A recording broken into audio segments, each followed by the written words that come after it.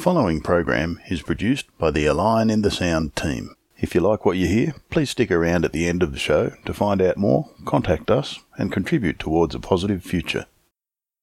That was Steel-Hearted Annie by Penelope Swales about women who just don't take being bullied. So we thought that was quite appropriate for this morning. And we are back in studio live with Ginger Gorman, who is a multi-award-winning social justice radio and print journalist, cyberhate expert, and the best-selling author of Troll Hunting.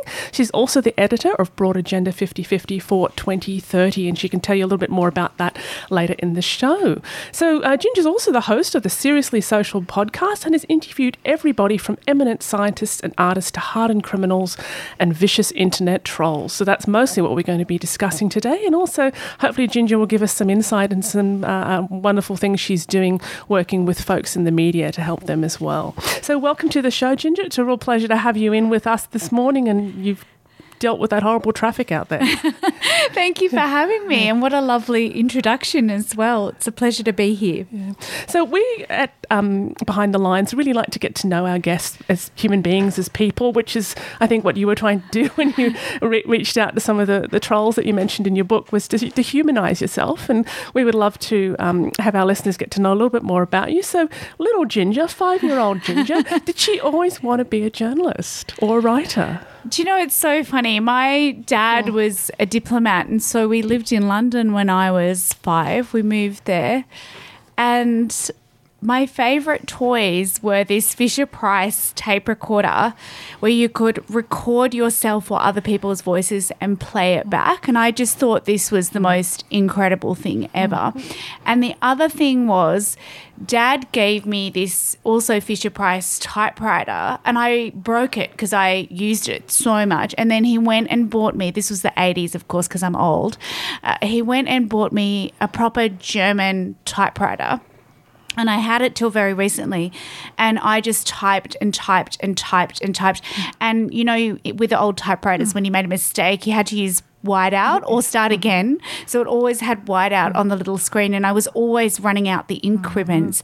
And it was crazy because he kept them for me, and actually not that long ago, he's passed away now, but he gave them back to me and said, these were your favourite toys as a kid, and these made you a journalist. So I don't know whether I consciously wanted to, but I definitely had it in the making. Blood, yeah, I loved a story. I always loved a story. So you were always a storyteller. I think that's innate. Most journalists are curious creatures by nature. So yeah, it's the curiosity and the desire to tell a story. I'm very sociable, and also we lived in a lot of third world countries. So the first place I went to when I was 6 weeks old was Pakistan. Later we lived in Thailand, and I had a very strong sense of injustice. And I could really see in those countries that some people were not treated as fairly as other people, and also came from a Holocaust family. So I think that those things together made me always concerned about how people treated each other and how in society we can treat each other more fairly. So I had that very strong sense from an early age. And so I think all those things together probably eventually turned me into journalist. I have to say, though, I'm from a very shouty family where people don't listen to each other. So that's been a long time. That's taken a long time for me to learn the skills of really, really listening, which both of you would know when you work in radio. That's the key thing. Is actually not jumping in. It's sitting back and really listening. So that active listening principle. Yeah, and I mean, you often hear this, like when I used to produce on the ABC, it drives me mental where the presenter would tell you everything they knew about the topic and then say, isn't it, Zena? You know, you've got nothing left to say. So, yeah, that real hard listening skill, I think, has taken me a long time to learn, like giving those conversations space. And, you know, we're guessing here, but I'm assuming we're all Gen X in the studio here today. I was born in 76, yes. So I used to work in print and for newspaper, for a regional New South Wales newspaper in the days before the internet. And we used typewriters and we had typesetters. And I'm just wondering what it was like for you, you know, growing up as a journalist without the internet and then having to have this experience you've gone through recently because of the internet. Yeah, so I started out, my very first proper media job was at Fairfax Community Newspapers on the outskirts of Melbourne. And we did just have the internet. So I think that there was one terminal in the room that you could use if you asked permission, and you had the dial-up tone and everything.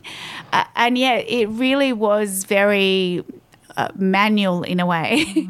And I've always been a terrible speller as well, so that was really hard. You had to type your copy without being able to Google the spellings of words and things. And I had a dictionary there, and I had a thesaurus there as well.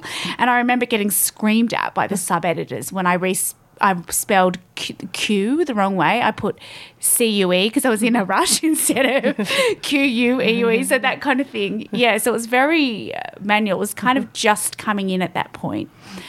Look, I think when my family and I got targeted by internet trolls, so we became the subjects of an orchestrated online hate campaign in 2013, that was really before trolling took a hold in Australia. Like, it was happening in other countries, but people still at that stage, when you'd say, I've been trolled, they wouldn't know what it was.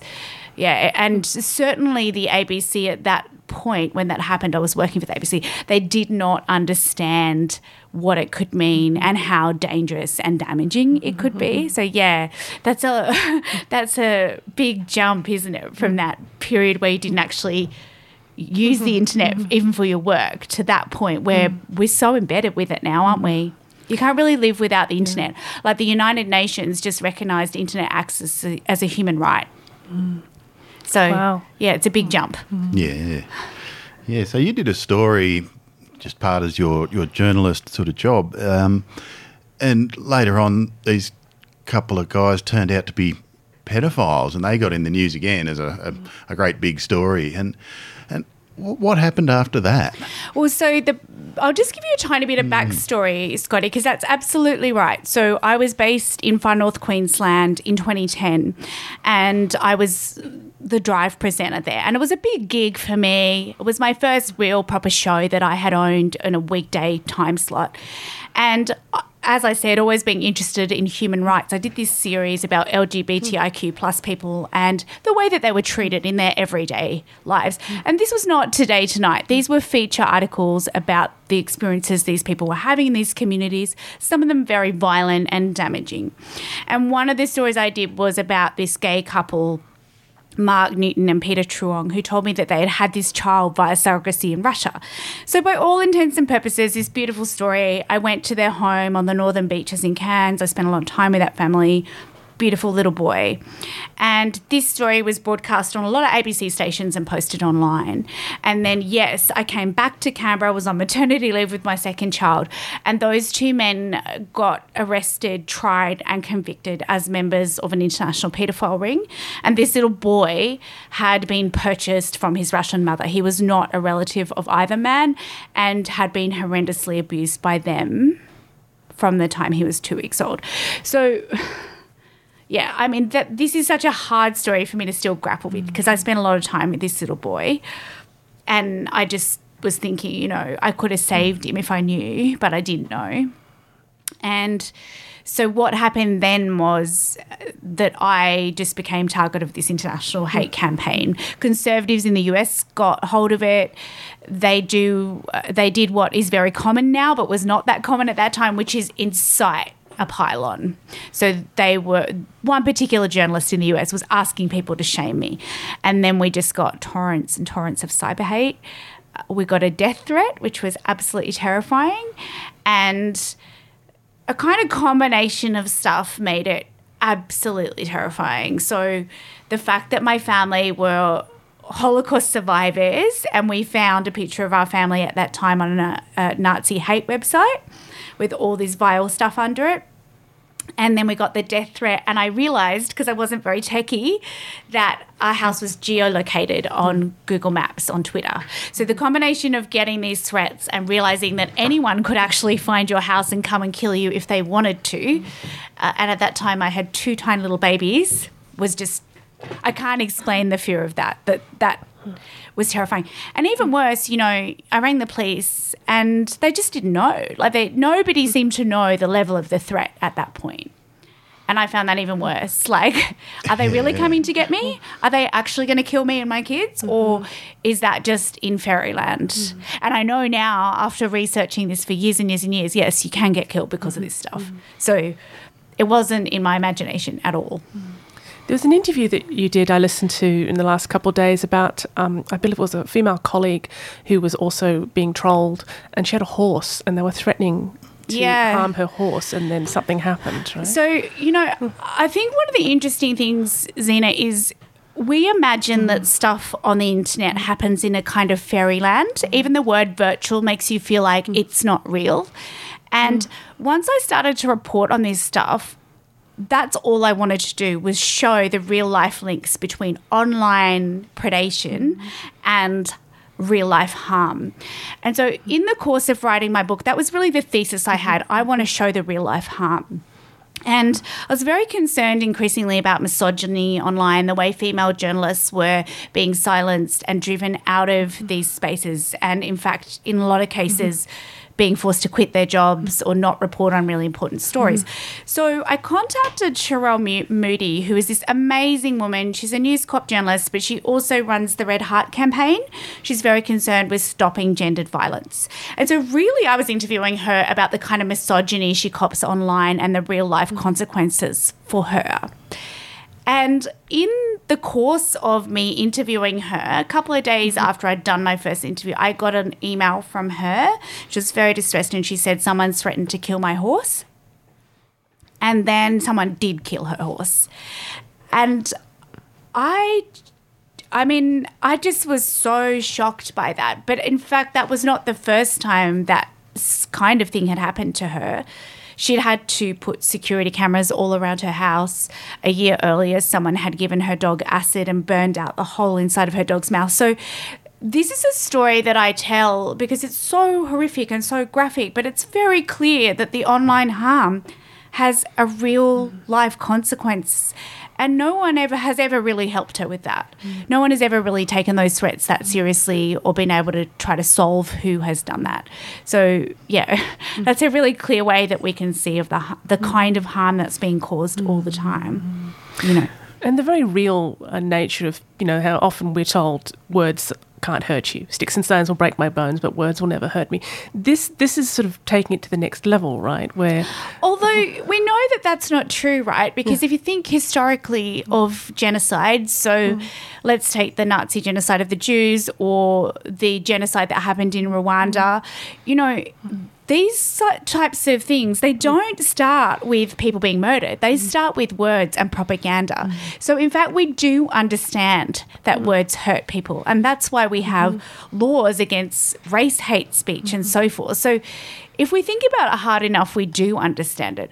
The reality gap is where if somebody said to me in the IGA, I'm going to kill your kids and cut your uterus out, I could call the cops and something would happen. But if I go to the police or even the platforms and try to report that this has happened online, the likelihood is nothing will happen. So the problem we have is understanding that online is real life. Like if you order your groceries today online, they come in real life. You know, there's no difference. Or if you apply for a job online, you can get it in real life. So we need to start understanding there's not really a difference in the terms of the threat. In fact, I would argue the threat is worse because it's omnipresent and you can connect with a lot of other hateful people very fast and spread awful messages fast. You know, we saw what happened in the Capitol building in the US. You can really easily incite hatred. Yes, yes. Now, and I imagine most people would just sort of hunker down and go, oh, my God, and hope it blows over. How did you react to all of this? Why are you such a freak show? Look, I have had so many people say, what on earth were you doing? You know, like it is a bit bonkers, I admit, to want to get right in there. I guess, Scotty, at that time, I was just seeing female journalists attacked, not just in Australia, but all over the globe. And at that time when I wanted to go out and meet these guys, and they're mostly guys, my ABC colleagues were getting rape threats, death threats, pictures of beheaded women in their inbox. Tracy Spicer, who's a friend of mine, you know, she got such serious threats. She was afraid to come home from holiday at one point. She was scared for her children. So I just started to think, who are these people? Why would you send someone you don't know a death threat? What is actually causing this? And I suppose I was thinking about all that stuff that's important to me, which is, why are people being treated like this? Why is this happening? And a lot of people like feminist Clementine Ford would say things like they want power, or they want this, or they are that. And I was thinking, how do you know? How do you know what they want and who they are unless you ask them?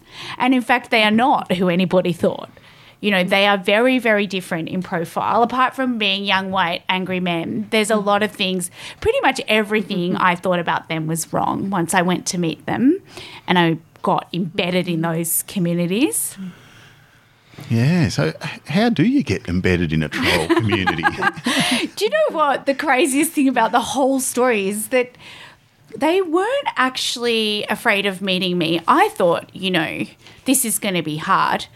Like a lot of people I want to speak to in my work as a social justice journalist, they don't really want to talk to you. If you're trying to ask someone why they murdered someone, which I've done previously, or you're trying to work out why does somebody self-harm, those people don't want to talk to you, really. That's hard work. These guys really did want to talk to me immediately.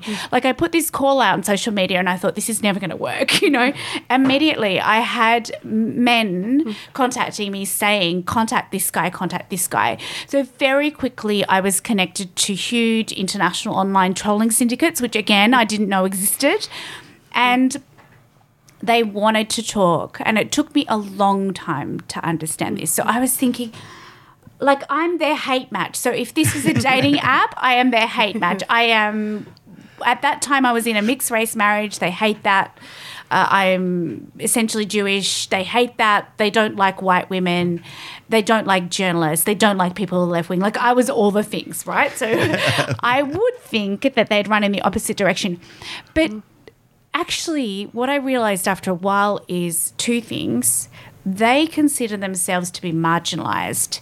So these are people that feel unheard, which is really interesting to come to grips with as a feminist, because you think that young white men are the top of the food chain and these guys are not. If you want a shorthand for it, these people consider themselves to be white trash. So they would say that to you too. They're from very poor economic circumstances, often very violent, very damaged upbringing, very isolated, and they wanted to talk to me to be heard. Also, they want their story written down. So what I didn't understand as well going in is that they have a whole history and a whole law, like LORE, and they wanted that documented. So they actually had a really strong impetus to talk to me. And after a while, when they realised I was listening, they really trusted me. So they talked and talked and talked. And it was the opposite. They would not shut up. I would have to silence the apps on my phone because it was like ding, ding, ding, ding, ding, ding, ding. And they're coming from all over the world at this point, right? Yeah, so I was mainly embedded with about 6 guys, but yeah, their syndicates are international. A couple of them were Australian, but mostly in the United States, yes. And very different in profile as well. Some of the guys really would be predator trolling, so going out to harm other people, and some of the guys were doing more like what I would consider to be really sophisticated pranks, like trolling Wikipedia and things like that. Very bright, mostly, very well educated, they'd self-educated, a lot of them. One of them had read all the feminist texts, very right-wing, but wanted to debate all that stuff with me. So not at all who I thought. Not alone, not in their mum's basement, and not doing it for stupid means, really having thought through in a very sophisticated way what they were doing it and why they were doing it. Did you get a sense of their motivation, their primary motivation? So it's not one thing. Trolling is a real spectrum of behaviour. So I'm not even anti-trolling, which might surprise you. So at one end is very mild pranks, funny stuff like Rickrolling, where you click on a link of Rick Astley and it's, that song, Never Gonna Give You Up. Some trolling's very funny. I've seen very funny trolling of Pauline Hanson, for example, that's just poking fun at her, making a point. But that extreme end is related to hate crime. So Some of them really did want to go out and do harm. Like there's a psychopath in my book, Mark, who really wanted to get people killed and took pleasure in that. And then others, like Meep Sheep, who I actually became quite good friends with, he was really concerned with pranking the media because he felt that they're very, very left-wing and he didn't agree with that. But hugely sophisticated. So they're not one thing. And there's also very left-wing trolls, there's black trolls, there's white trolls, there's everybody in between, transgender trolls. What we can say is that the research shows trolling is correlated to what they call the dark tetrad of personality traits. So it's psychopathy, Machiavellianism, narcissism, and sadism. But sadism is the strongest link. So that means they want to hurt you and they take pleasure from it. But that's, that's a general kind of analysis. Although I've got to say, like pretty much every troll I've interviewed, left, right, whatever, they do say that they're sadists. They do say they want to hurt you and they take pleasure from it. Or they want to upset you. Yeah. So I don't know if that answers your question. Yeah, I think it's maybe even getting a little bit deeper and what are they trying to get for themselves that leads them to join a trolling community. Like we're all trying to get our needs met in some ways. Absolutely. And sometimes you don't even know what your needs are, right? I mean, Meep Sheep, who is one of the brightest people I've ever met in my life, this young man I became friends with, he described his childhood to me, which was really revelatory, and it was very similar to a lot of them said. It's just what a lot of them said. Just he said it in this really articulate way. He had this incredibly violent childhood, very neglected, violent alcoholic mother. And he said, you grow up in emotional poverty and then you want to get the world back and treat the world the way that you feel that you've been treated.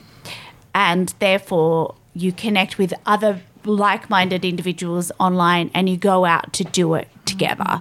And it's a sense of belonging, but it's also a sense of payback. So that was the most clearly I had it articulated to me.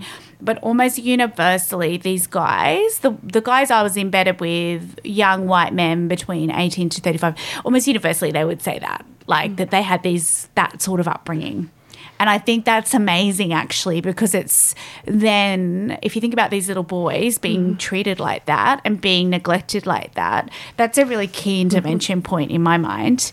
Like, there are babies, there are kids in our communities that are going through this and they're going to hurt us later if we don't help them now. Yeah. Yeah. Was that chapter in your book you talk about the internet being the parent? Yes. Right, that lack of human intervention in the beginning. Absolutely. Yeah. And, I don't think we can be amazed about that. Like, I've got little kids that are this kind of age now, like they're 8 and 11. And you think about the love that you give children at those ages and the amount of care and attention in a loving family. And then you think about someone like Meep Sheep, so isolated, so alone. Like, he told me a story about his dad, basically, who was a pilot, a commercial, left him in the house at 10 years old with no food at all for a week and just left. I mean, I don't think we can be amazed that if you're treating human beings like that, they're going to grow up full of hate and anger and hurt us later. So, yeah, it's a sad story in a way, but I also think it's a hopeful story because it became really clear to me what the problem was. You can't let the internet parent children. Like, what Meep Sheep would then do as this little 10-year-old boy, super bright, get on the internet, get onto these forums, Reddit, 4chan, N-chan, all these things, and imbibe these hateful ideologies and become radicalized into, like, white supremacy, misogyny, all this stuff, and be spat out as a troll a few years later. I just think that's really obvious now that I know about it. So you're painting a picture of people who have been neglected and mistreated. And is there a class connection too? Because we've got whole sections of our society that are routinely mistreated and yeah. It's such a great question. I would say yes from what I know, but I don't know enough. I'm just a journalist. We almost need like longitudinal studies on this stuff because I would say yes, very much. Like, there's one theory that I read about. There was an amazing paper that came out of the Pew Center in the United States talking about trolling being a whole class of people who've always had to be silent because they're not they don't have the reins of the media in their hands and so forth. And now, because of the internet, the lid has been lifted off that pressure cooker. Yeah, everybody has a voice. Everybody is able to speak, and maybe we don't really want to hear what they have to say, you know? I mean, this is a really great question, Scotty, and I think it's like, for me, it's got a question mark over it still. I hope other people will take this up. And it is happening now, actually. There's a lot more research in the last few years about this stuff. So that's right. And I guess these people, like, there's a book by Chris Hedges and Joe Sacco called Days of Destruction, Days of Result. And they take a trip through the USA to what they call the sacrifice zones, which are basically just zones where business has been allowed to do absolutely whatever it wants and just ruins the population there. And yeah, these are the people who are so sick of the system, which is doing all this stuff to them, that they wind up voting for Trump. Was there a big lot of Trump supporters in this? Yes, definitely. So most of these guys, the American ones, were Trump-loving, gun-loving, woman-hating, you know, and you could actually understand it. Like, if you spend as long as I spent, like hundreds of hours talking to someone like Meat Sheep, you can really understand how this eventuates. Like, it's not an accident. So why are we ignoring those voices? Like, would they be so angry if their voices were being ignored? Would they be so angry if the community was meeting their needs? I don't think they would. And I don't think you'd get this level of destruction either. Like the Christchurch massacre, I got flown to New Zealand not long after that happened to kind of try to help explain what happened there. Was that just after your book came out? It was, yes, and it was the most devastating experience because I already knew that this stuff was happening and I was trying to stop something like this happening. And when I gave evidence to the Senate hearings into cyberbullying here in Canberra in 2018, like I clearly remember, particularly Darren Hinch was in those hearings looking at me like I was out of my mind because I said this is connected to terrorism. This is connected to stalking, assault, and I don't think they believed me. It was too early for that piece of information. And once Christchurch happened, obviously people started paying attention, but it was too late. The book came out 6 weeks before Christchurch, and the Christchurch killer himself was not represented in my book, but all the behaviours he was doing and all the communities he was embedded in were discussed in my book, so all the context was there. Yeah. And not long after that, a very similar crime was attempted in Norway. Someone tried to copy the Christchurch killing just outside Oslo, and I then flew to Norway.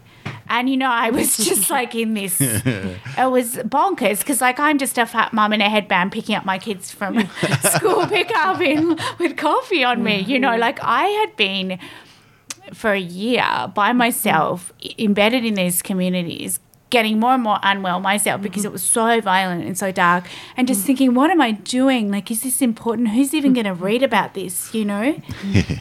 So then to kind of be spat out into the Christchurch massacre and what happened in Norway was just, yeah, I'm still not over it, actually. My publisher keeps saying, with your next book, and I'm like, no. No. So, yeah.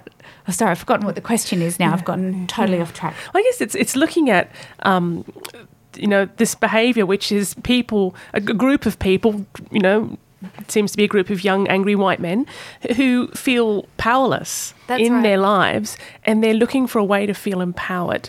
Absolutely. And they're encouraging each other to carry out acts that that help them feel empowered. Yeah, and that they can delight in. And, they're very injured people. Like, with the Christchurch massacre, I read all of his posts, or a lot of what he wrote in the lead up.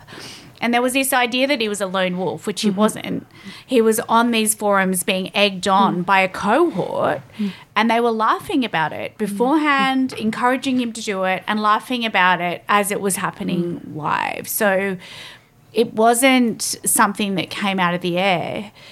The other thing is, though, it's not just men. I mean, the cohorts I was embedded in were men. I have done stories, for example, with ABC Landline about extreme vegans attacking farmers, producers, and a lot of these people were women and they're attacking in both directions, and the harms from that are extreme as well, like animals being killed and things like this. So there are cohorts that we haven't investigated yet, and I'm increasingly being sent screenshots of women doing extreme trolling. So it's not that I want to suggest it's just men, but those cohorts are really dangerous, the ones that are radicalised terrorists essentially.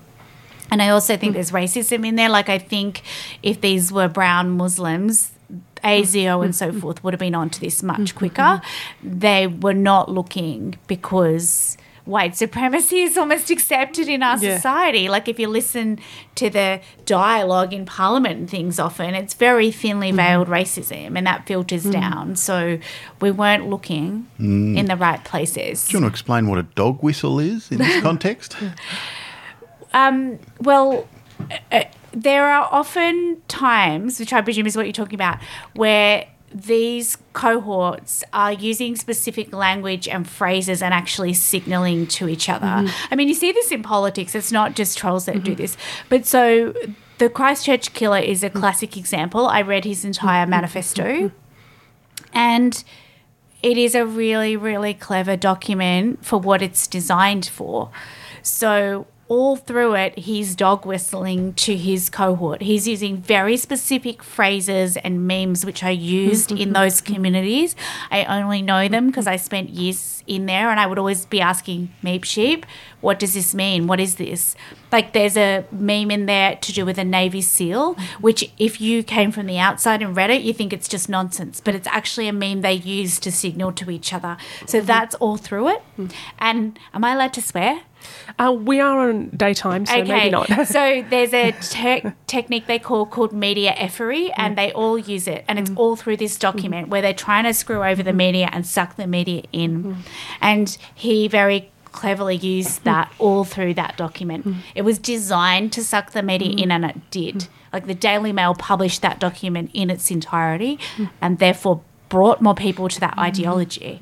But yeah, far out, when I went to New Zealand, I just I was mobbed by the media. It was the most unreal experience. I had to run down to queue to buy another jacket because I was only expecting to give one talk, and it was just because they couldn't understand what had happened. And suddenly I was catapulted into this land, like, here, you explain it to us. Somebody has thoughts. And it was unbelievable. Like, the nation was in shock. Like, they couldn't believe that something so violent and so awful had happened in this beautiful country. You know, well, because it's not as visible, right? The lead up to the dramatic event is not as visible to the general public. That's right. Yeah. I mean, unless you're sitting on those forums, there's no way you would be expecting that to happen. But, you know, they're so active, those forums. And this is a thing that I speak about a lot. Like, it's really hard to understand why the internet is allowed to, like, why the platforms are allowed to perpetrate this stuff. Like, you couldn't publish this stuff in a newspaper. It would be against the law. So why platforms are allowed to create spaces that are so unsafe and create violence, essentially. They are perpetrating and proliferating violence. I just can't understand it. Yeah. Well, you look at the language too that's used to describe perpetrators of these acts, and when they're perpetrated by young, angry white men, the language is often quite different to if an act of violence is perpetrated by a person of colour or person of mixed ethnicity. That's right. And often, like, they don't say a Caucasian man did this, but they will definitely say a Muslim man did that. Yeah. You know, so I used to know a guy who hated Asians because he was reading that Caucasians were doing everything in the newspaper. Yes. Yeah. I mean, these are really interesting, very deep-seated biases that we have that go back to the White Australia policy. But they're affecting the way that we're dealing with this, you know. I mean, look, it's changed a lot since the book came out and since the Christchurch massacre, thank goodness. And we have seen new legislation recently go through the Senate that is designed to protect adults. It still does not call the platforms to account in the way that they should be. Like, it's amazing. And are these like on Facebook and normal sort of everyday platforms? A lot of it is happening on those places like Reddit I was talking about, which I would consider to be more like darker areas of the internet, but a lot of it is on Facebook. And you have to think about how these platforms are allowed to operate in the way they do in Australia. They are completely beyond Australian law almost. Like, I watched them in those same Senate hearings I was talking about just not answer any of the questions from our elected leaders about how they deal with cyberhate, which I find amazing. So you think you're beyond Australian law.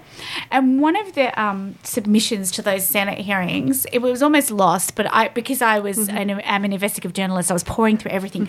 So there was a submission from the Northern Territory Police into these cyberbullying hearings, and they were listing instances that they had been trying to investigate murders and very serious crimes, and Facebook had refused to give them the information or data. So they've had to drop murder cases and so forth because they can't get the platforms to give them the data. Like, that's bonkers, right? That we've got international companies operating inside our borders, causing us grave harm and refusing to cooperate. And collecting mass amounts of data. Yeah, and they're making billions of dollars from our data. Exactly, Zena. Like, I just... Should have just offered to buy it from them. I just can't understand it. Like, imagine if we just let cigarettes kill people and there was no laws around it. It just wouldn't happen.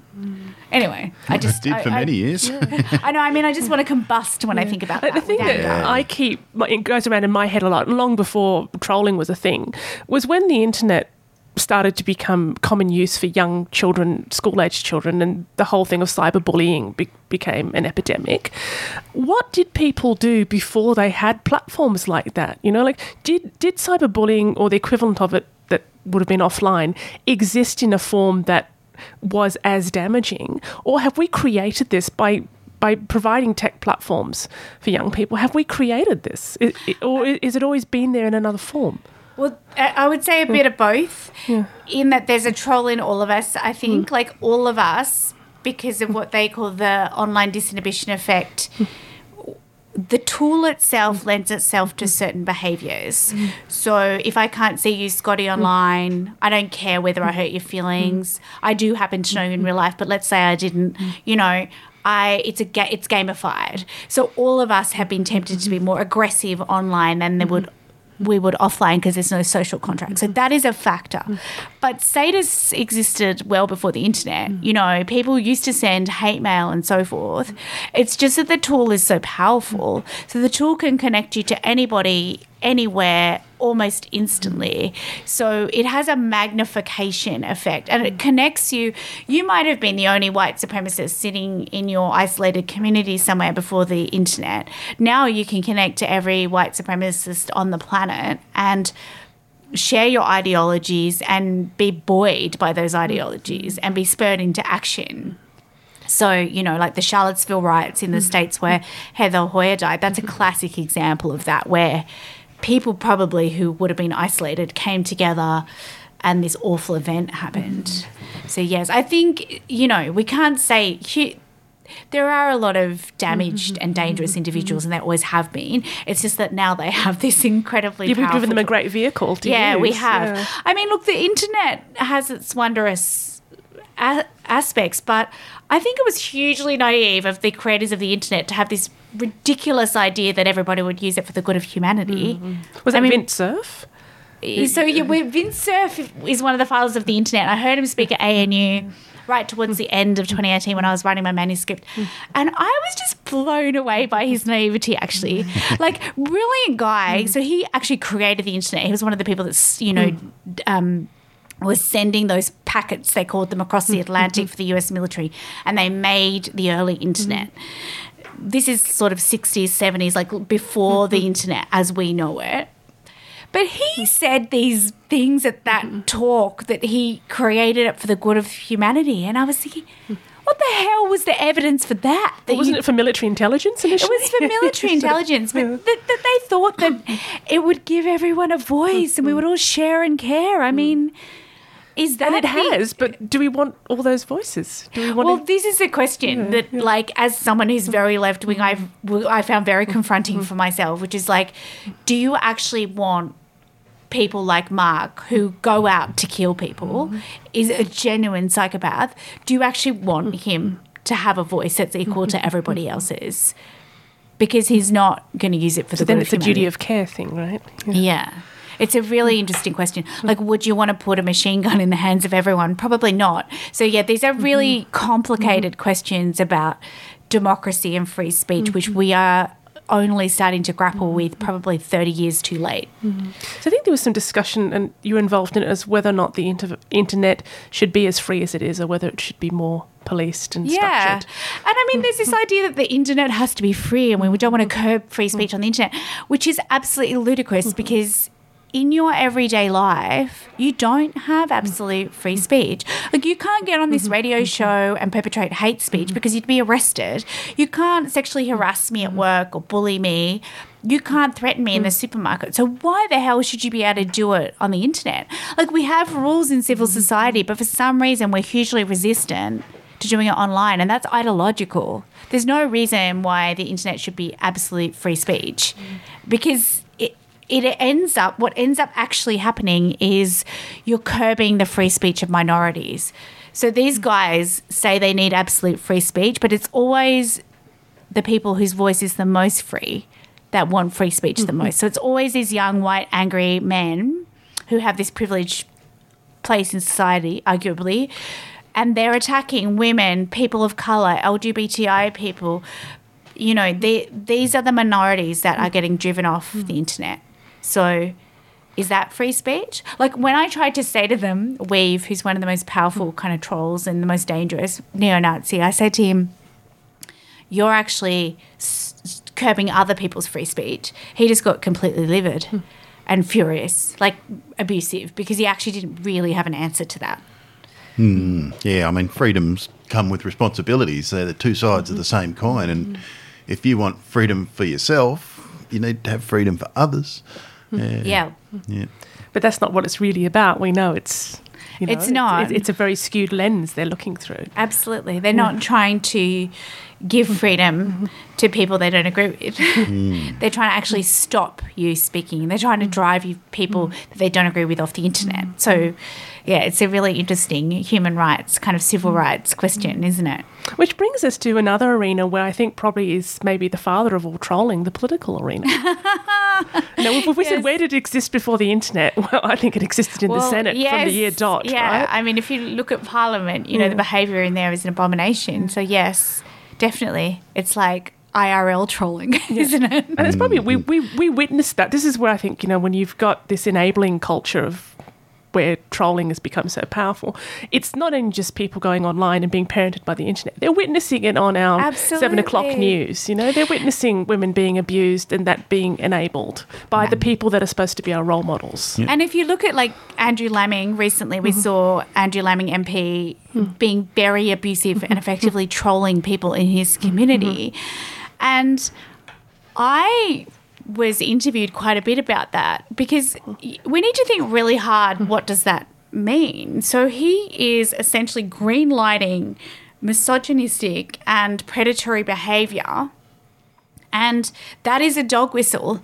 So when our leaders behave like this, those angry young men and others take it as a green light for that behaviour. This is okay, and I'm going to do it too, particularly Trump. So the trolls, for example, loved that Trump lied all the time, and they would then take that as a green light to lie. And they celebrated his, you know, accusations of having abused women. Yes, absolutely. They saw that as equality.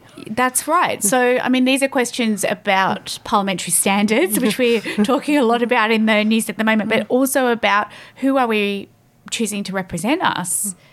Like, I don't think that someone who is a troll-in-chief like Andrew Laming and is bullying and misogynistic should be in a position like that. Because, like I said earlier, these behaviours lead to real-life harm. So the people that he did that to had serious real-life mental health, physical implications from that behaviour. It's not a minor thing. But, you look at go ahead. you look at where Parliament came from, and you know, you've got royals who are ordained by God to rule the whole country, and a bunch of lords who are sort of toadying up to them, and, they managed to grab a bit of power off the king and form the parliament, and then they created the corporation and they wrote all the laws, and like a whole institutional structure of society is made by people who are a little bit off the rails, I reckon. And, you might call it narcissistic, you might call it psychopathic, who knows, depends on the level, I guess. But, yeah, can we be so surprised? No, I don't think so. And, I mean, these are also questions about who can survive in the environment in Parliament. Like we've seen since Brittany Higgins came out and all these allegations against Christian Porter, like what is the culture inside those organisations? Like I tweeted at one point, like, because I know so many female politicians who've been driven out of their jobs through extreme cyber hate now, and a lot of them contact me, or at least that's been a huge contributing factor. So someone like Julia Banks, I know someone like Gabe Brotman, like Sarah Hanson-Young, all these women get extreme cyber hate. It's very hard to survive as a decent human being in those places. So we are creating or allowing a culture where you have to almost be a sociopath to survive in there. And then we're amazed about the policies that these people bring in, and also the character of the people in there. These questions are really important about the way that whole system works. I mean, you're right, Scotty. It needs to almost be blown up and start again. Well, Scotty's got the solution to that, but we haven't got enough time to really go into it. It's a whole other show. Yeah. It's great, building cooperatives instead of what we have right now. Anyway, that is a whole other show. We have to redesign the way we organise ourselves so that it's psychopath-proof. But because we always have so much to ask and so little time to ask it in. We do have some listener questions that came in. We have an international listening audience. We've had a couple of questions that have come in from overseas, one from Canada. And this one is from a lady in Vancouver. And she says, my daughter wants to be like Christine Anandpur, and I believe she's a prominent journalist in Canada. And she said, I worry what she may have to face. What advice would you give to young women who would like to pursue a career in media and journalism? Look, the news is not actually very good on this front. All this work is coming out from the United Nations and UNESCO at the moment in regards to essentially female journalists being attacked to the extent where it's a democratic threat. So this is a very terrifying area and it is worrying. At this point, I would say we need female journalists, but forewarned is forearmed. So know what's out there. Know what resources are available to you, and be able to recognise what cyber hate is and the threats that exist, and also know how to report. So report to the platforms and to law enforcement, because as a female journalist, I can almost guarantee if you're reporting on anything controversial, this is going to come your way, 100%. Sorry, I don't have a more happy answer. But I do think you had some great solutions for your own situation, that you were able to turn the tables a little bit on some of your trolls. There was one where they were calling you all sorts of horrific things, and you said, I'll let you answer that question. I mean, look, I don't advocate responding in one way or another, because it really depends on people's individual situations and their mental health and so forth. So, I did use a technique that academic Susan Carlin taught me, which is to use humour. So when people would troll me and say, you're a stupid dog face slut or whatever, I would then screenshot it and say, Frank thinks I'm a stupid dog-faced slut. Am I? Buy my book and find out. And it was very funny because, it was taking the power back. It helped sell my book, which is the opposite of what they wanted. And people loved it because they don't want you taking it lightly. They want you to feel scared and upset. So that is a powerful tool, but it depends on the situation, because obviously you can't do that if your life's under threat. So you have to be really careful about which technique you're using. I have created, we won't have time to go into it now, but I have created a whole bystander technique which really works. It's very similar to kids upstanding in the playground and intervening. And I use that technique all the time online, and it really works. It's where you basically get a whole cohort of people to come in and support the victim and to amplify them. And it's amazing. But you can't do that yourself as a victim. You know, victims can't solve this by themselves. They need upstanding intervention. So you need solidarity, in other words. You need solidarity. Yeah. And the other question we have is, having gone through what you've gone through and now are the expert on trolling online. I know, it's so surreal.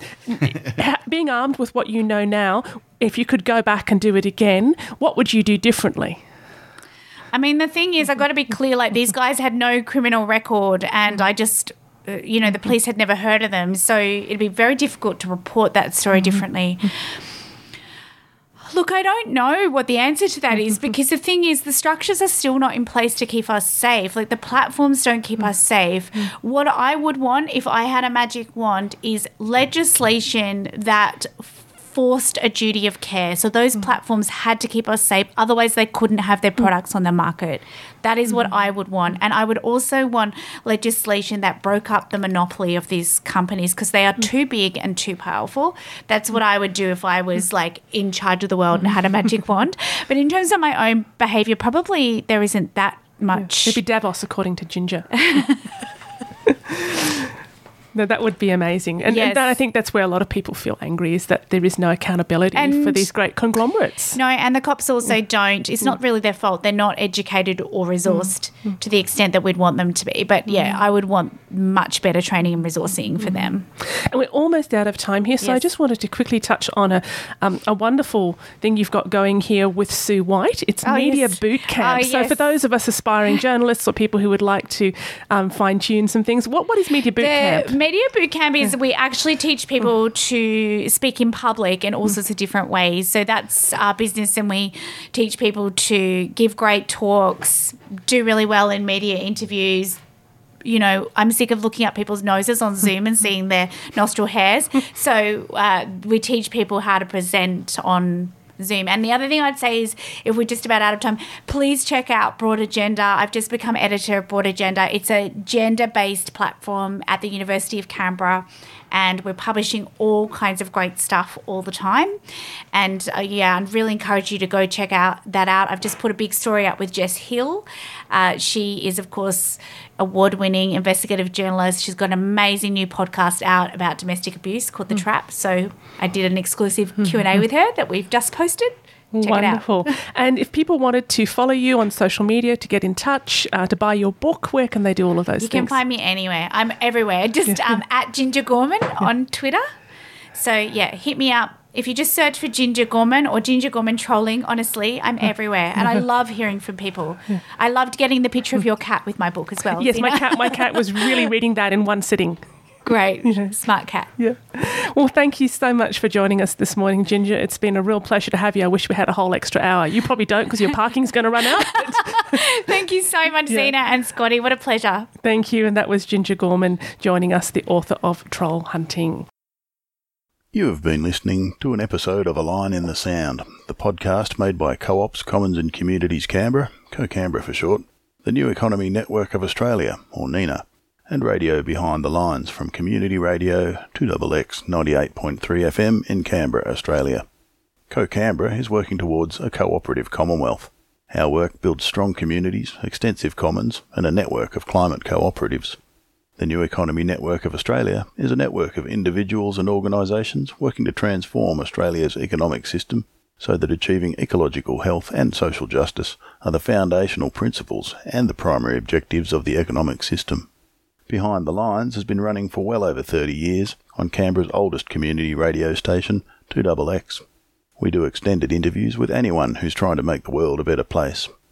All three are volunteer-run, so if you like what you heard on this episode, join us and become the media.